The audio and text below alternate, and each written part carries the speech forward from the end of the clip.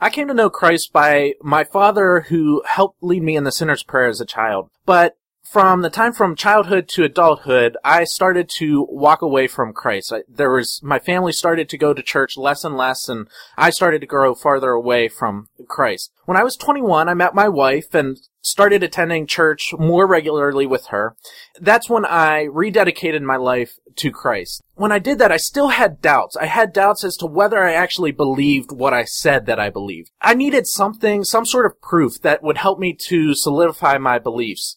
God used the Bible to help me through that. One of the verses that he led me to was Galatians 1:10. It says, am I now seeking the approval of man or of God? Or am I trying to please man? If I were still trying to please man, I would not be a servant of Christ. And this started to convict me about the beliefs that I did have, the doubts that I did have. God also used the Bible to point me to Judas Iscariot. When I read through the Gospels, I can't help but feel bad for Judas. Judas is the betrayer, the one who sells Jesus over to the Roman guards. We label him as that, and he gets a bum rap. But Jesus loved Judas. He was one of Jesus' chosen apostles. The Bible tells us that Judas was possessed by Satan himself.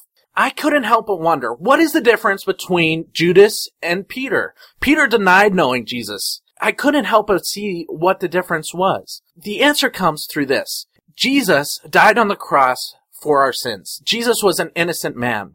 It wasn't the death on the cross, though, that is what set Jesus apart. What set Jesus apart is that he was dead and buried, and in 3 days he rose again. And that Jesus, to this day, is alive. Judas wasn't there to experience that. Judas showed the remorse of what he did by killing himself. Peter was around. He saw that Jesus came back and was alive. Peter was able then to put his faith fully in Jesus, to where Peter eventually gives his life to Jesus. God used that example to show to me that something happened. Peter went from denying Jesus to believing in him, to sacrificing his life for Jesus. To me, that's enough.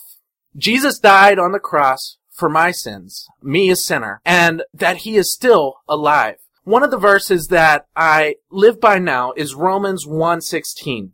It says, "For I am not ashamed of the gospel, for it is the power of God for salvation to everyone who believes, to the Jew first and also to the Greek." That's what I place my hope in. I place my hope in Jesus Christ and recognize that his salvation is for you and for me, sinners that he died for and now loves with all of his heart.